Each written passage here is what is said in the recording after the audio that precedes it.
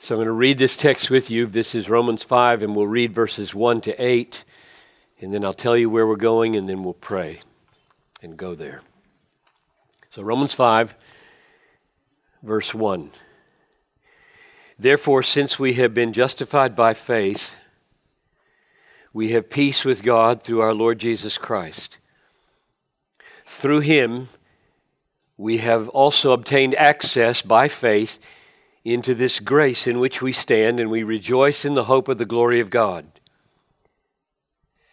Not only that, but we rejoice in our sufferings, knowing that suffering produces endurance, and endurance produces character, and character produces hope.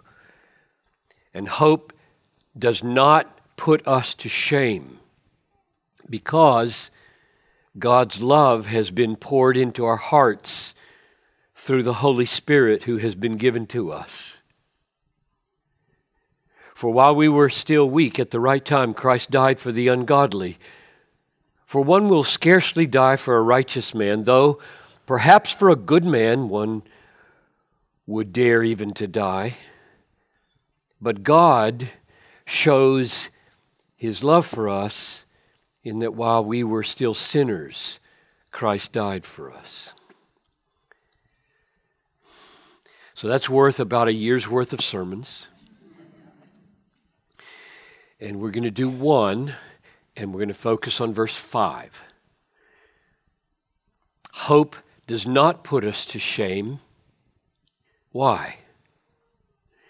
Because God's love has been poured into our hearts through the Holy Spirit who has been given to us. Now that's an experience. That's not an idea. And that's the experience I want you to have. So let's pray.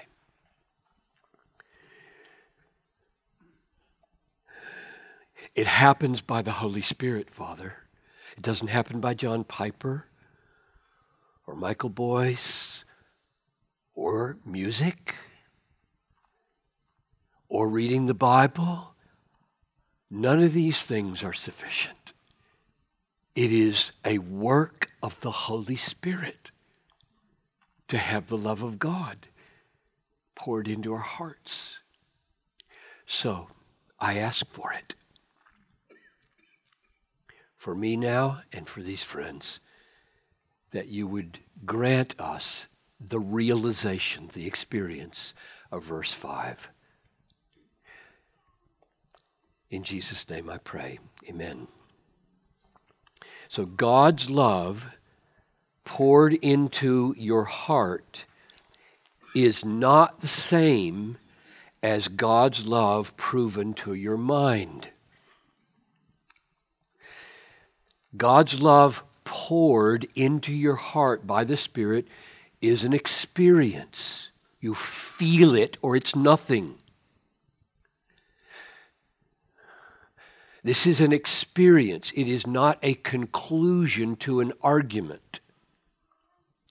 It's not wrong to conclude by argument that you are loved. It's not a bad idea. It would go like this. I'll give you two examples of what this is not, but is good. Premise number 1. John 3:16, the Bible says, for God so loved the world. Premise number 2, I'm part of the world. Conclusion, God loves me. That's knowing you are loved by argument. Or here's another one. John 15:13, greater love has no one than this, that one lays down his life for his friends. Premise number 2, I'm his friend because I love him and keep his commandments. Conclusion, therefore, he loves me with a great love. That's not a bad thing to do with the Bible. It's just not what verse 5 is talking about. Verse 5 is not deducing with argument, therefore I'm loved. That's a thought. That's an idea. That's a conclusion. This is an outpouring of God's love into your heart by the Holy Spirit. That's an experience. It's felt or it's nothing. So it's good to have ideas. It's good to have conclusions. It's good to have logic. It's better to have an experience. It's better to taste the love of God because the Holy Spirit has poured it out in your heart. So let's look at it. Hope does not put us to shame. Verse 5. Hope does not put us to shame because God's love has been poured into our hearts through the Holy Spirit who has been given to us. It's something poured out. It's something felt in the heart, not the head. Known in the way the heart knows, not just the way the head knows. And notice the role that it has. It's a very, very big role that this outpouring of God's love in your heart, felt in the heart, not just known in the head. There is a big role for that. What's the role? What's the function of it? Look, hope does not put us to shame. Why? Why will your hope not put you to shame? Because, and then comes, the love of God has been poured out. The reason your hope won't put you to shame, surprisingly here, is an experience. We need more than experiences, but less is not Christianity.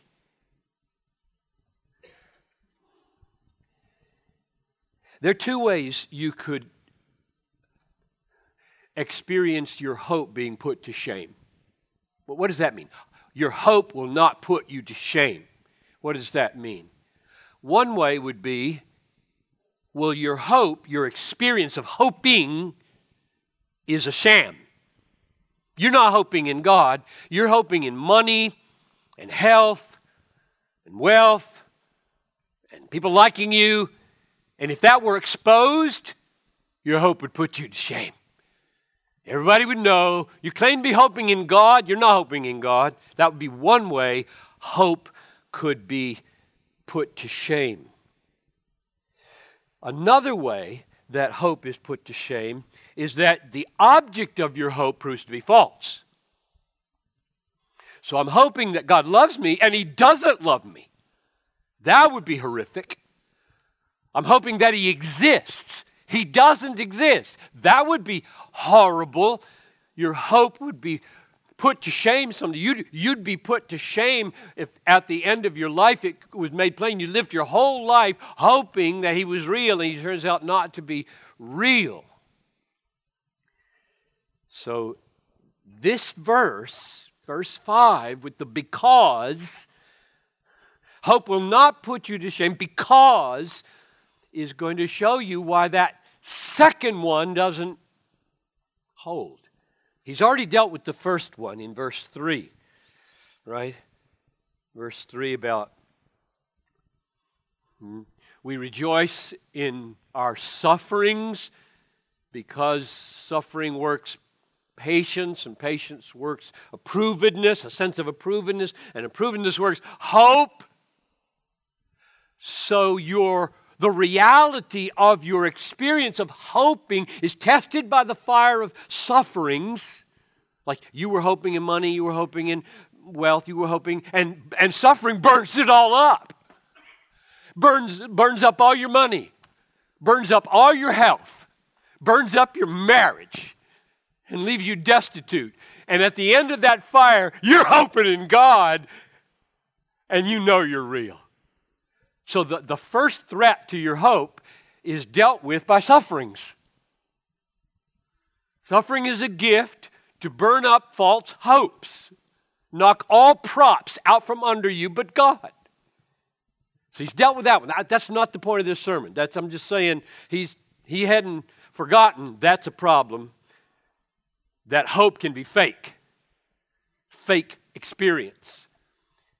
The second one, but is the thing, the person, the history I'm hoping in, that God exists, Christ is real, He died for my sins, could that all prove to be fake? That's what verse 5 is saying. No, your hope will not put you to shame, Christian. God's love for you, not just your proper experiencing of hope in Him, but God's love for you will not prove to be fake. Reason? Because the love of God has been poured out in your heart by the Holy Spirit. That's amazing. Because most of the time, I think we want to validate the object of our faith by the objective historical facts that God is, Christ was, He died, He rose, facts, I stand there, and therefore I will not be put to shame. And that's true. That's not what this verse is saying.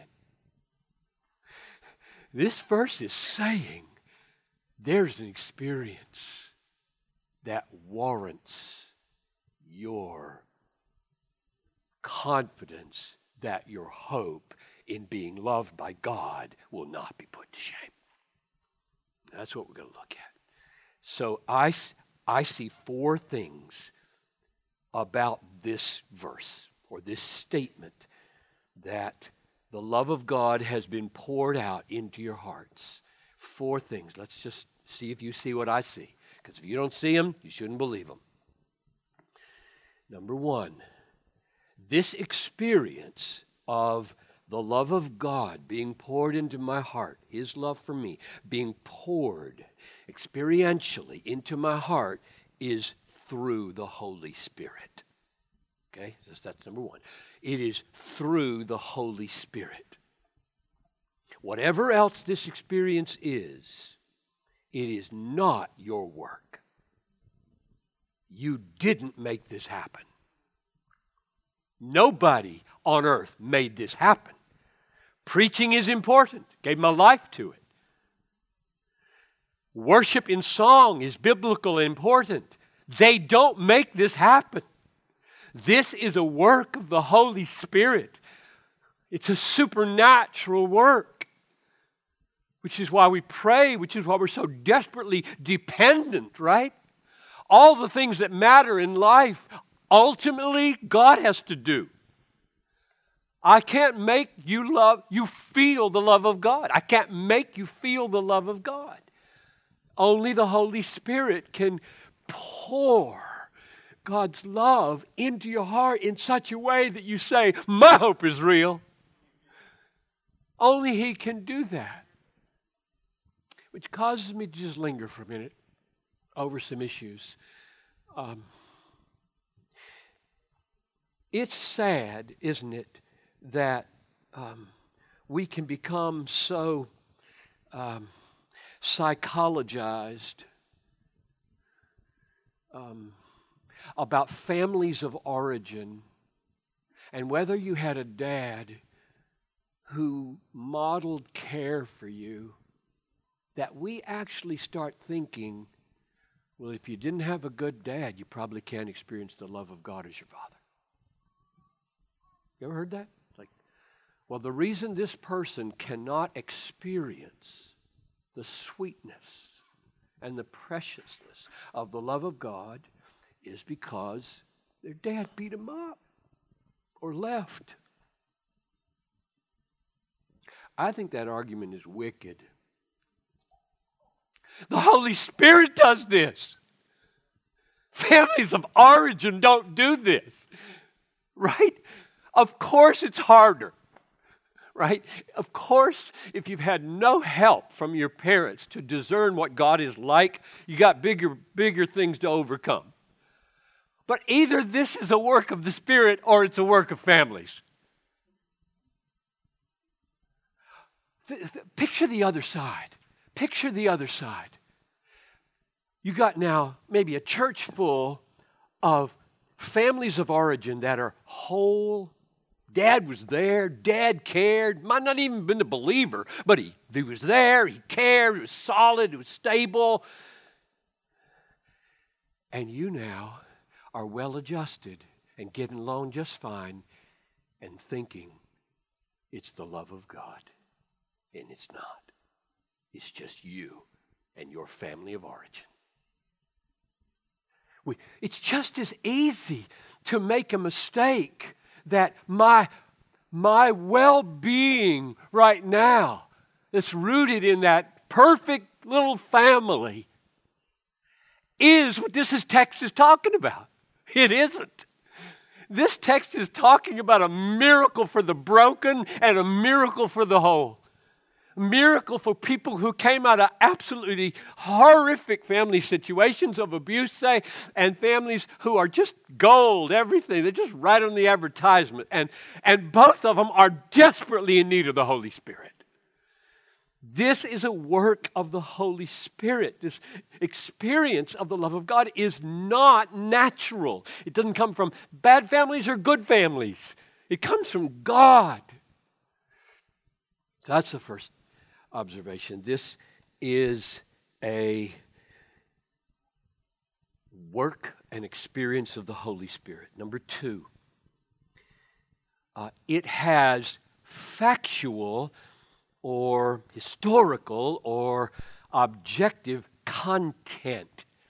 Now, right here's the nub of the matter of how history and factuality, objectivity, relates to experience, tasting, subjectivity, Holy Spirit indwelling awakenings, and real experience. Now, this what I'm going to say now is how those two are related to each other. So what you need to see with me, if you want to look down at your Bibles, is how verse 5 is related to 6 through 8.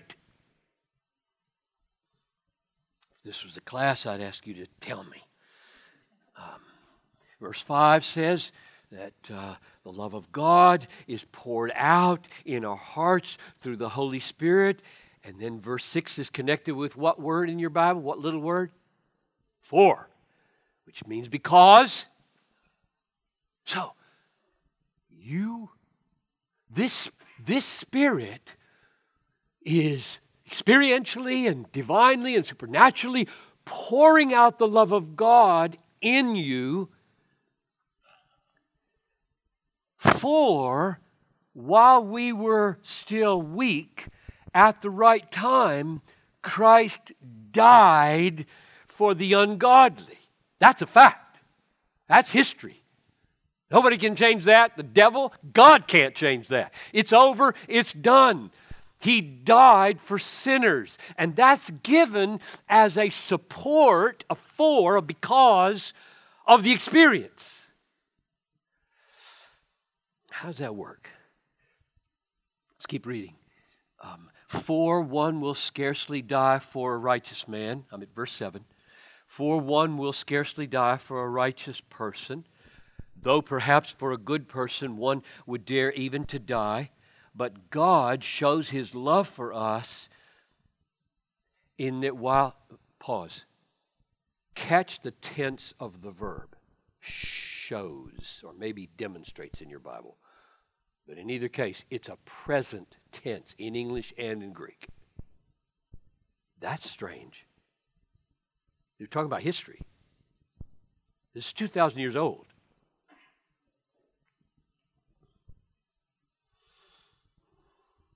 God shows now His love for us that while we were yet sinners, Christ died. That's past tense. That combination is what arrested me years ago in this text. He now is showing, and the way He's showing is that. And the Holy Spirit is doing that by an outpouring. Now you got to put this together. You got to figure this out, because you're not going to be a church that says, we're the experience church. You come here, you can get experience. Or we're the fact church. We're the doctrine church. We're the history church. We're the objective church. We're suspicious of those subjective people. You're not going to do that. Not if you read your Bible. You're not going to go there. Paul won't let you do that. Verse 5 is massively, gloriously, supernaturally experiential. It's charismatic. Holy Spirit pouring out love of God into our hearts. You feel it, you know it, because He's doing it. But the way He's doing it is connected to that 2,000-year-old glorious moment in history that we sing about. So how do you put that together? So here's you work it out, but here's my take on how it works. I think the function, the role of the Holy Spirit, Jesus said that He was going to send the Holy Spirit because the Holy Spirit will glorify me. Remember that? John 16:14, the Holy Spirit will come and He will glorify me. So the Holy Spirit is all into Jesus. He's all into making Jesus great. The Holy Spirit is sometimes described as the shy member of the Trinity. Like he's just pushing Jesus, like this. So he's back here pushing Jesus. Well, that's going on here, isn't it? The Holy Spirit is pouring out the love of God because God is showing your heart through the knowledge of history, through the knowledge of the gospel, showing your heart that Christ died for your sins. And you might die for a righteous, might die for a good person, but for a ungodly person, nobody's going to die, and He did. And therefore, as you look at the history, the Holy Spirit opens the eyes of your heart, and you experience, by looking at that, an outpouring of love from God. You look at that, you see Christ crucified, you hear what He's saying, it means He loved you while you were ungodly, and the Holy Spirit at that moment takes that sight and makes it satisfying, sweet, precious. How I love Him, how He's glorious, how God loves me. That's the experience, and it won't ever happen without that sight. That's the point of this second observation. The connection between verse 5 and verses 6 through 8 is that the experience given by the Holy Spirit, poured out, is given by opening first your mind and then the eyes of your heart to the ravishing beauty of the love of God in the death of Christ for you. So they're not separate. That's the second observation. Here's the third one. This experience is the experience of all Christians, not just certain emotional types. This can be a little threatening because some of you may not be an emotional type and you may be uncomfortable with experience talk. Well, you need to get over that. Why? Why do I say this? It's the experience of all Christians. Just read verse 5 again slowly and notice who it is he's talking about. God's love has been poured into our, the question is, who is that? Our hearts. All right? Through the Holy Spirit who has been given to us. Now the our and the us are the same people. We feel that? Our hearts, the Holy Spirit has been poured into our hearts through the Holy Spirit And that Spirit has been given to us. Same group of people. The people to whom the Spirit has been given have experienced the outpouring of the Spirit as the love of God. Chapter 8, verse 9 confirms what I'm talking about. You are not in the flesh, you are in the Spirit, you Christians. If indeed the Spirit of God dwells in you. If anyone does not have the Spirit of Christ, he doesn't belong to him. So 3 different ways of referring to the Holy Spirit. The Spirit of God, the Spirit of Christ. They're all the same person. The divine Spirit of God, Christ. And he says, if you don't have him, you don't belong to him. Which means you're not a Christian. You're not saved. So everyone who is saved, who has received the Holy Spirit, has the Spirit. That's what it means to be a Christian. All Christians have the Holy Spirit living in them. That's the definition, among others, of what a Christian is. Which you go back then to verse 5, and he says, God's love has been poured into our hearts through the Holy Spirit who has been given to us. Those are the same folks, and the experience is of all of us, which means that all true Christians have tasted this.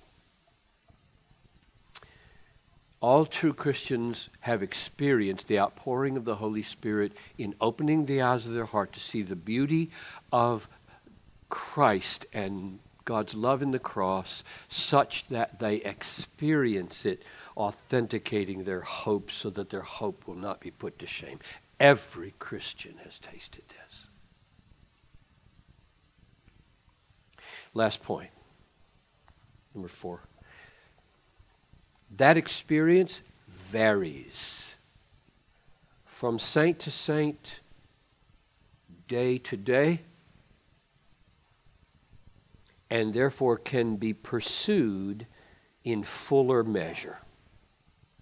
So across this room, right now, just right now, my guess is there are a tiny handful probably who don't have any experience of what I'm talking about. You're not saved.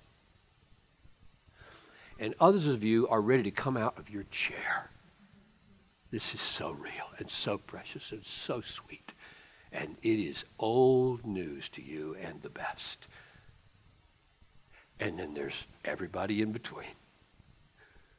And probably nobody the same. That's the challenge of being a pastor.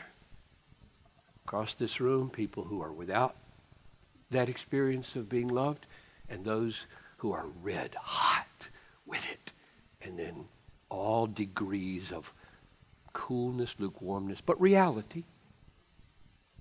So my last point is that today in this service, this might be freshly awakened for you and taste sweet for you, and tomorrow you may feel very blank and wonder, where did it go?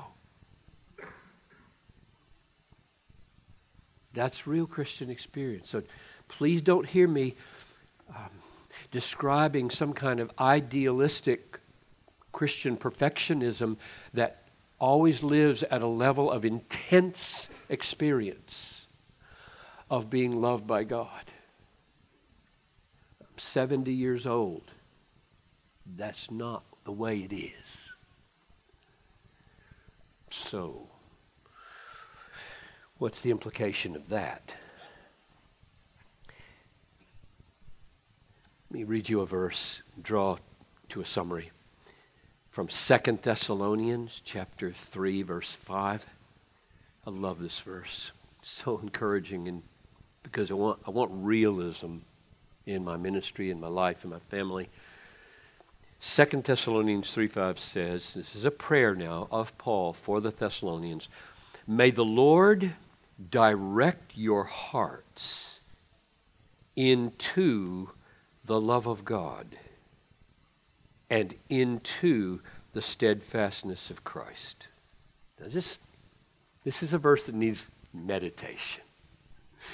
May the Lord direct your heart.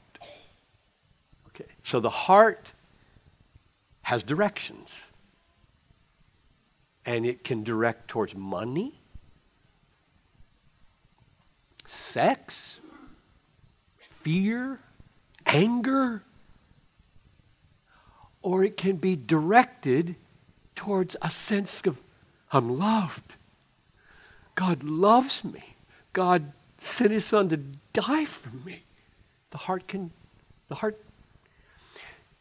When I try to get inside Paul's mind here, what do you mean by direct the heart? Direct the heart. How is the heart directed? I think the heart is directed when it moves towards what it values, what it cherishes, what it enjoys, what it's satisfied by, right? That's the direction my heart is going. My heart is going towards, I want to make a lot of money, or my heart is going towards, I want to be famous, or my heart is going towards, I want to get back at her because she said this mean thing about me. This is where my heart is going. That's direction. It's what you think is going to make you glad. And so, to say, oh God, direct their hearts to the love of God means you find the love of God for you more satisfying than anything else. That's what a directed heart means. So, if you're sitting there and you are trying to line yourself on that spectrum I just described, from the white-hot person to the dead person, and you're on there somewhere, and you're over here somewhere, a millimeter beyond death. This is your verse. This is what you do. And I'm going to end with this in just a minute. This is the way you pray. I pray this kind of prayer all the time. Help me. Awaken me. My little way of praying is incline my heart to your testimonies. This from Psalm 119. Incline my heart. That's another way of saying direct, right? Incline my heart. Like it's tilting towards fear. It's tilting towards anger. It's tilting towards despair. It's tilting towards carnal life. And I want you to incline it this way. Isn't that amazing that the psalmist must pray that way? People after God's own heart pray that way. So just take heart that if the experience I'm describing seems small for you, that you have to stay there. Take heart. You don't have to stay there. You engage with Paul, you engage with the psalmist, you engage with the Thessalonians and the Romans and say, okay, every Christian tastes this, knows something of this. If you're not sure, you go on your face before the gospel and say, incline my heart, direct my heart. Or if you're in the middle and you're feeling it, but you know you've lost it and will lose it, and you pray, do it again. And tomorrow morning you pray, direct my heart to the love of God. So let me close with a summary. Verse 5, let's read it again. Hope does not put us to shame. God's existence, God's acting in history, in Christ, God's loving you is not going to prove false and put you to shame. Why? Because God's love has been poured into our hearts through the Holy Spirit who has been given to us. A real Holy Spirit given experience of being loved by God is the reason you are undaunted in your confidence that you are loved by the living God.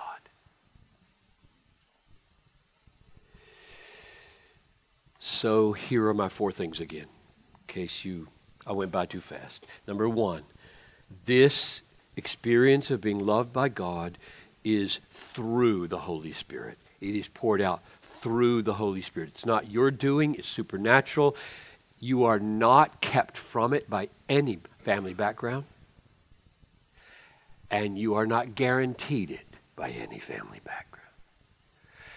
Number two, this experience comes through a historical fact in the gospel, in the Bible, that you see Christ died for sinners like you, and that becomes, by the work of the Holy Spirit being poured out, so sweet and so beautiful and so valuable that you feel loved by that. And so the history and the Spirit work together to make this experience happen. Number three,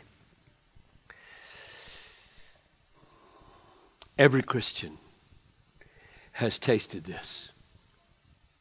You cannot become a Christian by merely saying, "For God so loved the world, I'm part of the world, therefore I'm loved." That is not a Christian.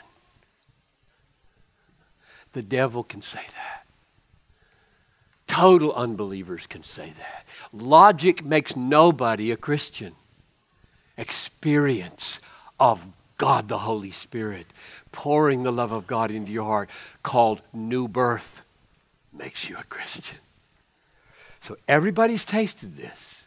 And my last point, number 4, is to try to give you hope that in this room, we're all over the map on the degrees of enjoyment of this experience. And so my point where I'm going to end is simply to say to you, let's move on. Let's grow. Let's take 2 Thessalonians and pray it. God, let's just close in prayer like this. Father, I want to ask that you would direct the hearts. This is a supernatural work I'm asking for in this room right now. I ask that the Holy Spirit would come and that He would open blind eyes or dim eyes, and that we would see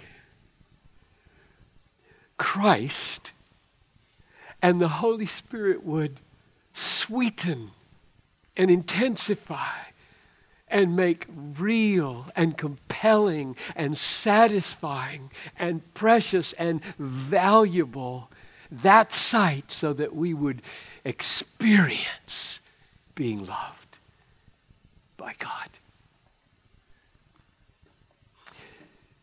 Jesus is better. And that's what you have to see. God, come, give us eyes to see.